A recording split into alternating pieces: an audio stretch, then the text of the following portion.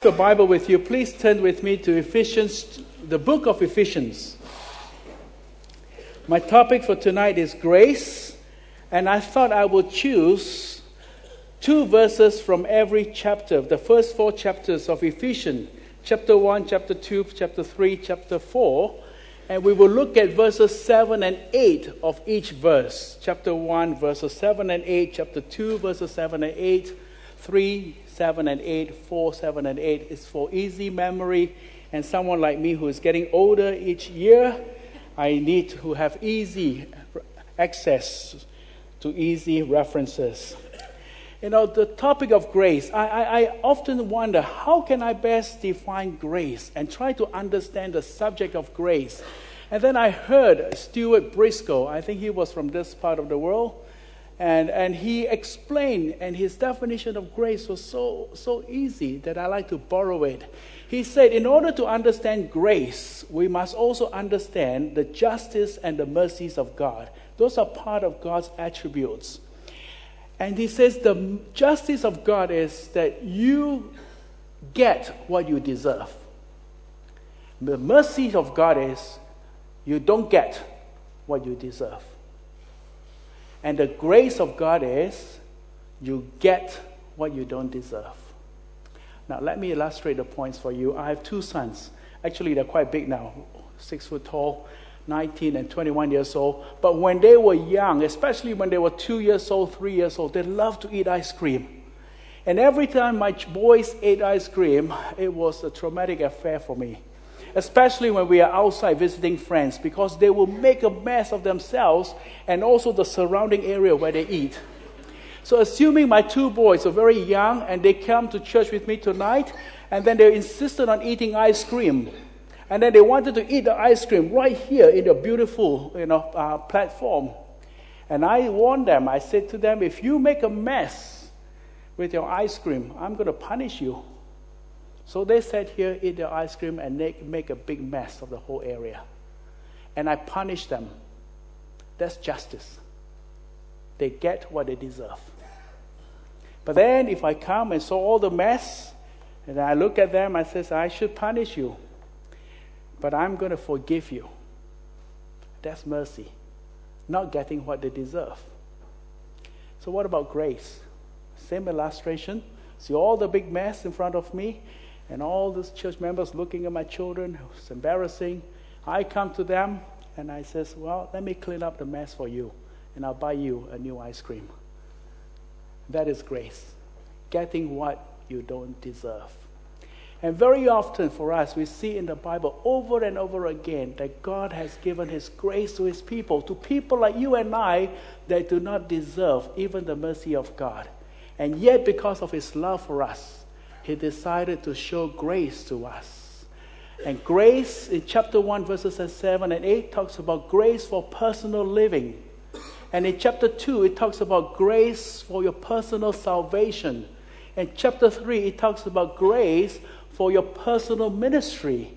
And then in chapter 4 it talks about grace for every one of us to live as one in the body of Christ.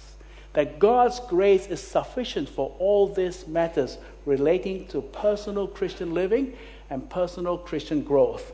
Chapter 1, it says here in verses 7 and 8, in Him we have redemption, in Jesus Christ we have the redemption, through His blood, the forgiveness of sin in accordance with the riches of God's grace that He lavished on us with all wisdom and understanding. I checked the dictionary for the meaning of lavish. It was quite a difficult word for me.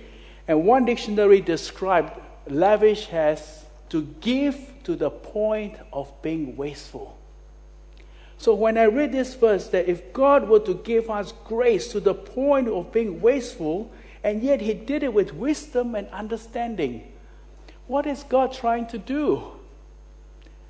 You know, God knows that for us as Christians, we need a lot of grace, especially in the society we live in today, to live a good Christian life.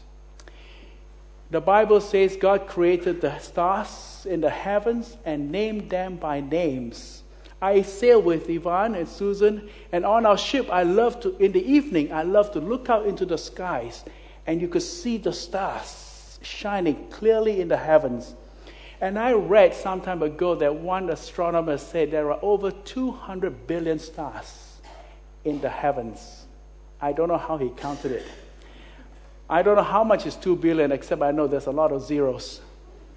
But assuming that God created the stars, and He is giving it to all of us, that is more than enough to go around.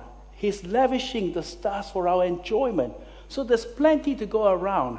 And in the same way, when He lavished grace for us, He is telling us, like what Paul said in 2 Corinthians chapter 12, that my grace is sufficient. That is enough for you to live your life, your personal life. Especially when I think about personal living, I think of a pastor in China, in Shanghai. Wang Mingtao wanted to be a teacher, but when he came to faith in Christ, God made him a Bible teacher. And he was very successful, one of the most respected pastors and Christian leaders in China. But it happened during the time when the communists took over China. And in the first few years in their time, the government aggressively tried to eradicate Christianity out of China and all Western influences as well. And so they came to Wang Mingtao, the pastor of the largest church in China, and they said to him, stop preaching, stop teaching the word of God. And he refused to. So they arrested him and threw him into prison. That man was in his 50s. And it was in the early 1950s. And life was difficult for him. He missed his wife. He missed his children. And he just couldn't take the hardship. So he went to the government officials and said, what must I do to get out of prison? And they said to him, sure, just sign a confession. And you confess, that there is, no God.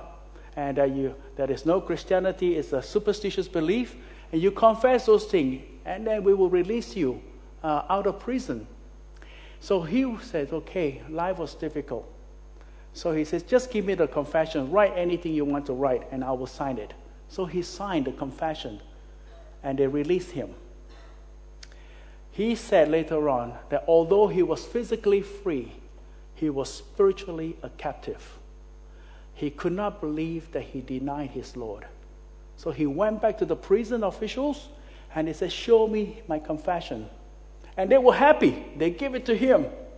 And, he was such an influential Christian leader that anything he wrote against the church, the government can use it against the church. So he took the confession and he said, I may be like Peter, I denied the Lord, but I'm not Judas. I will not sell my Lord. So he took the confession letter and tore it into pieces and gave it back to the government. And they put him back into prison for 23 years.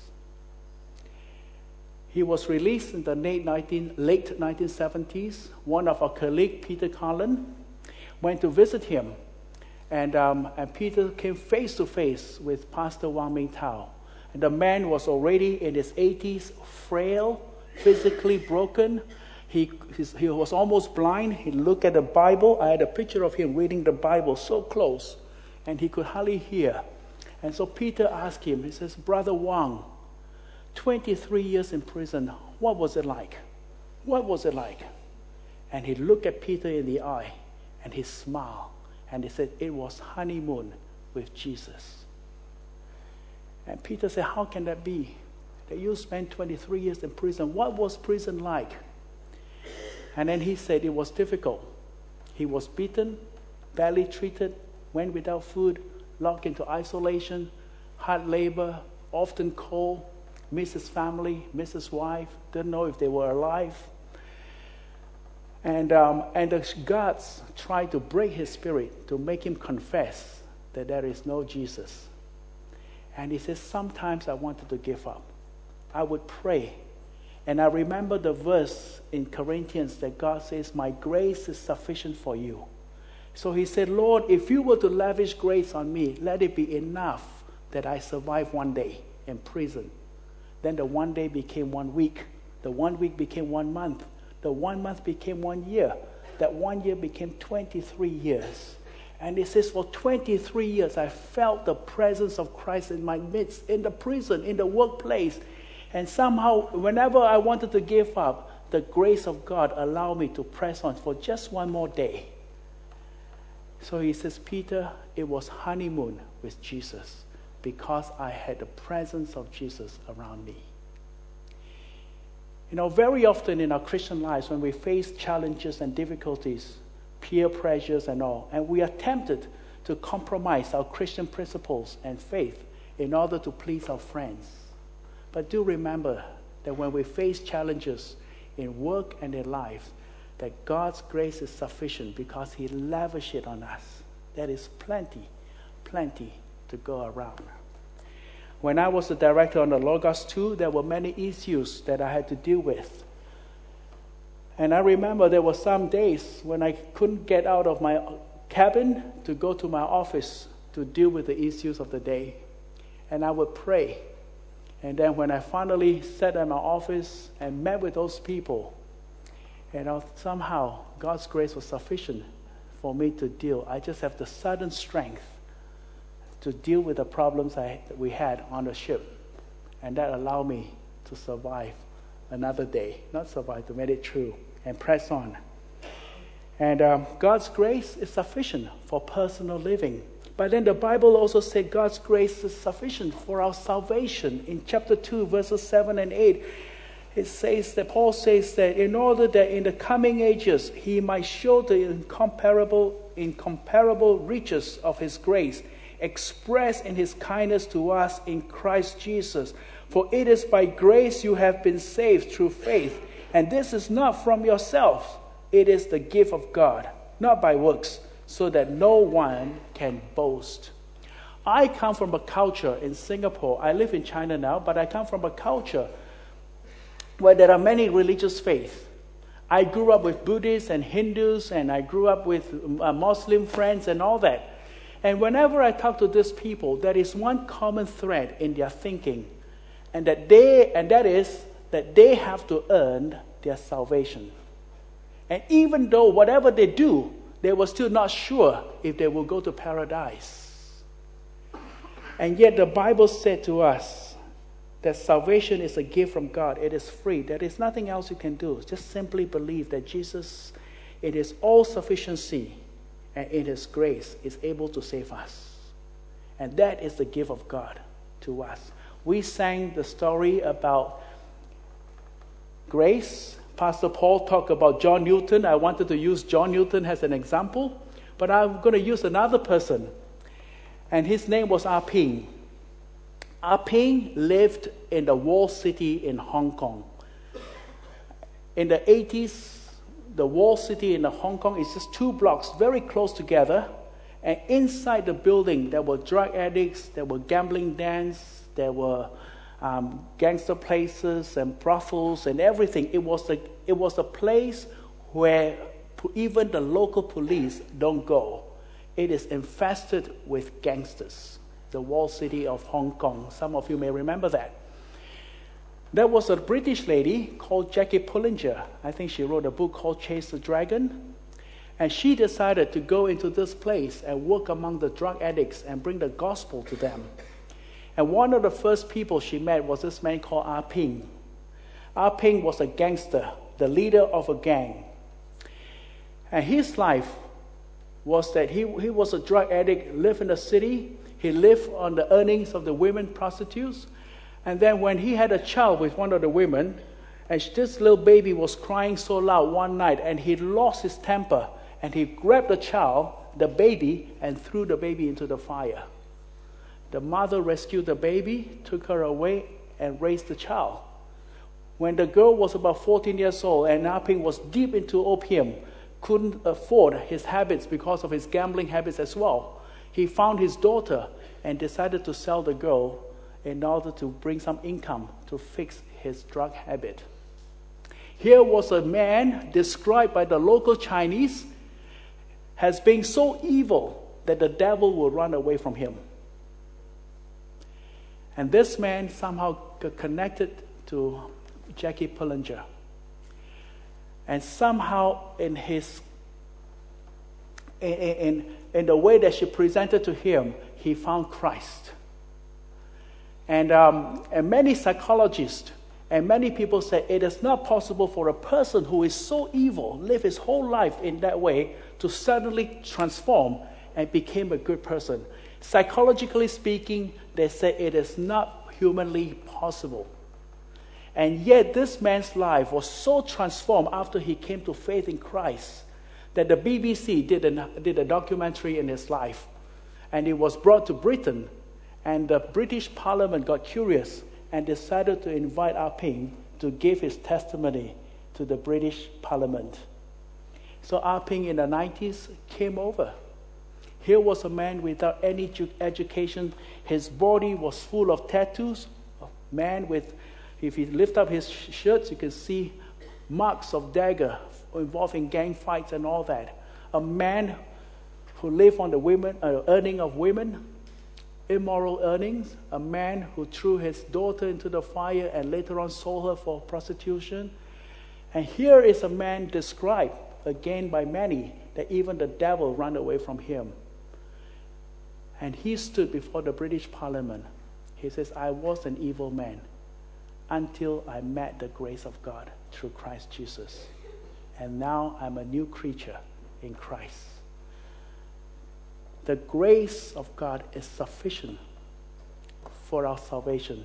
Ah Ping says, I did nothing except simply believing in Jesus. And God did it all. He did it all. So for people like us who come from cultures that we have to earn our way to heaven, we must be reminded that it is only through Christ that we are saved. There's nothing more we need to add to it except simply believe that Jesus is able to save us. And it is a gift of God. It is the grace of God through Christ Jesus. So grace for personal salvation. And then the third point I want to share is from chapter 3, verses 7 and 8. And it talks about grace for personal living. And Paul said, I became a servant of this gospel by the gift of God's grace given me through the working of his power. Although I am less than the least of all God's people, this grace was given me to preach to the Gentiles the unsearchable riches of Christ. Paul. In my eyes, Paul is a spiritual giant. He's up there. He's very high up among God's people. And yet Paul said in verse 8, compared to all these God's people, I am less than the least of all them. I'm less than the least of all God's people. And yet even though he's the least of all God's people, grace was given to him for his ministry. And Paul's ministry was to bring the gospel of Jesus Christ to the Gentiles of those days. What this verse is telling me, brothers and sisters, is that every one of us is gifted by God, is graced by God to serve him in the capacity that he has given to us. Whether it be music, PowerPoint, ushering, school work, student union, or whatever it is, God has gifted us to serve him. There is no excuse. There is no excuse. Because each and every one of us were given the capacity and the grace to do something in the kingdom of God. My personal story took me back to 1978 when I joined the Doulos. The ship was calling in London, and that was the first time I came to England. I got really excited, and I climbed on board the ship waiting for my assignment. And now this is the first time I ever left Singapore. I was 21 years old. And I remember the first few days on board, I was sitting in the lounge, and I heard somebody call out, we need a volunteer. We need a volunteer. Is there anyone who is free who would like to volunteer? And I asked them, what is it for? They said, there is a women's meeting in Southampton. We need a volunteer. Now, when you were 21 years old, guys, any women's meeting was exciting. So I says, I'm going. I go. So we went to Southampton. And it was in a church, in a big hall, much bigger than this, I remember. And there sat about 25 to 30 women, eagerly with the Bible open, wanting to hear from us. I think the average age of the women is probably about 60, 65 years old. And I was there, and I remember I sat in the front, and the leaders came, and he started presenting OM, and he did all his regular program. He never gave me any advance warning what I wanted to do. I thought I just went with him because he needed company. And so I sat there, and somewhere in the middle of his presentation, he looked at me and said, and now Lawrence is coming to share his testimony. I've never shared my testimony in public. That was the first time. I've talked to people about my faith, but I've never stood in front of people and talk. So I sat there frozen. I try not to look to left and right. And he kept calling me, come on, Lawrence, come, Brother Lawrence, come. And under tremendous pressure, I stood up. And that was my first mistake. Because when I stood up, I was committed. So I came up to the front. Then he says, okay, talk to us. And I opened my mouth. And that was the second mistake. Because I started talking, and I don't know how to end. Now I'm watching the clock tonight. And I don't know what to say. So I kept talking. And I went on and on and on and on for a long time. Until one dear old lady, and then she was in the back, and I still remember she came up very slowly to the front. And then she grabbed my elbow, and she says, all right, dear, you can sit down now. And she put me back in my place. I don't know if you ever had that experience, but I wanted to die. I was so embarrassed.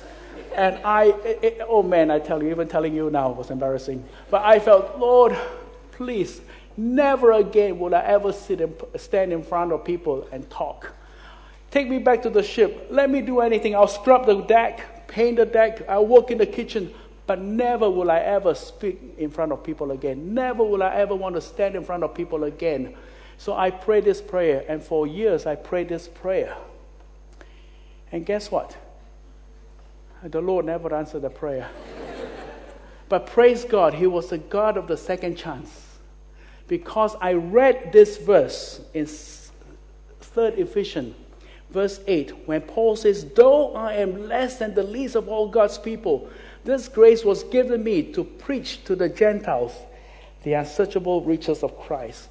And if Paul considered himself the least of all God's people, and yet the grace of God enabled him to do the ministry that God has called him to do, surely that is hope for me.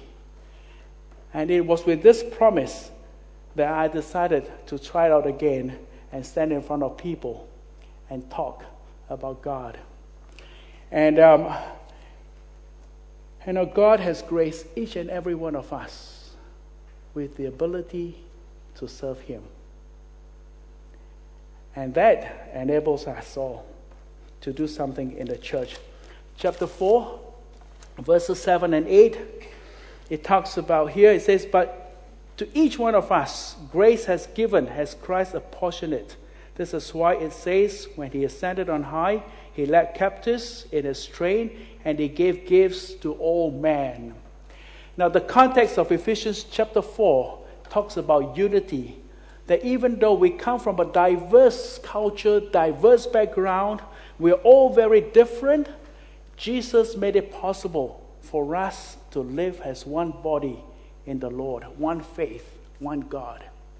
The Ephesian moment is an exciting moment for the Jews especially, because it was the first time the Jews could sit in front with the Gentiles, share the same meal, and talk about the same God and about the same faith.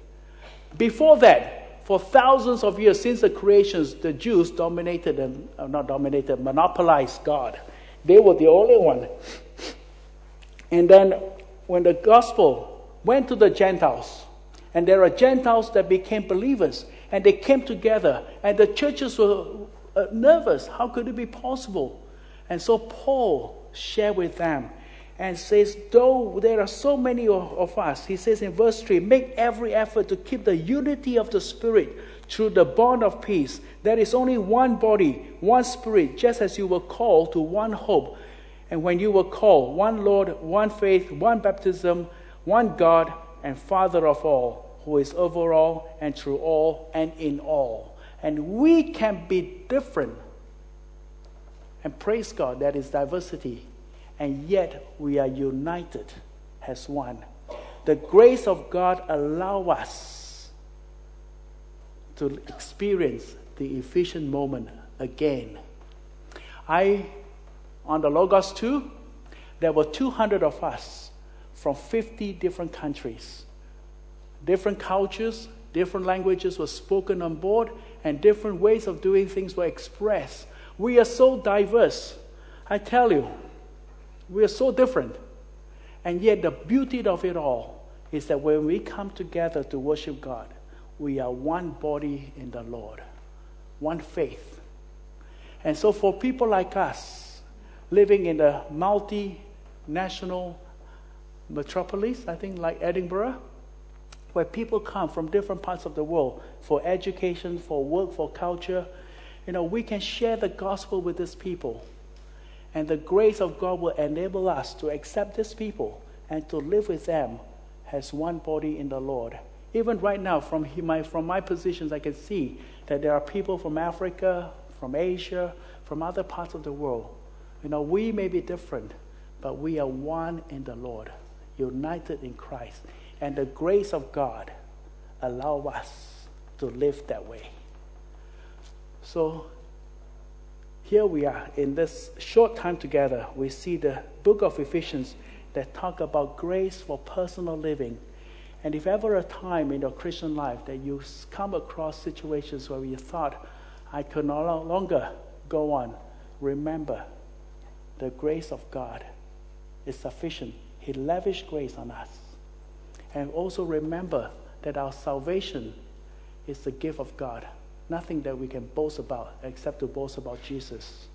And then there is grace for personal living, personal ministry.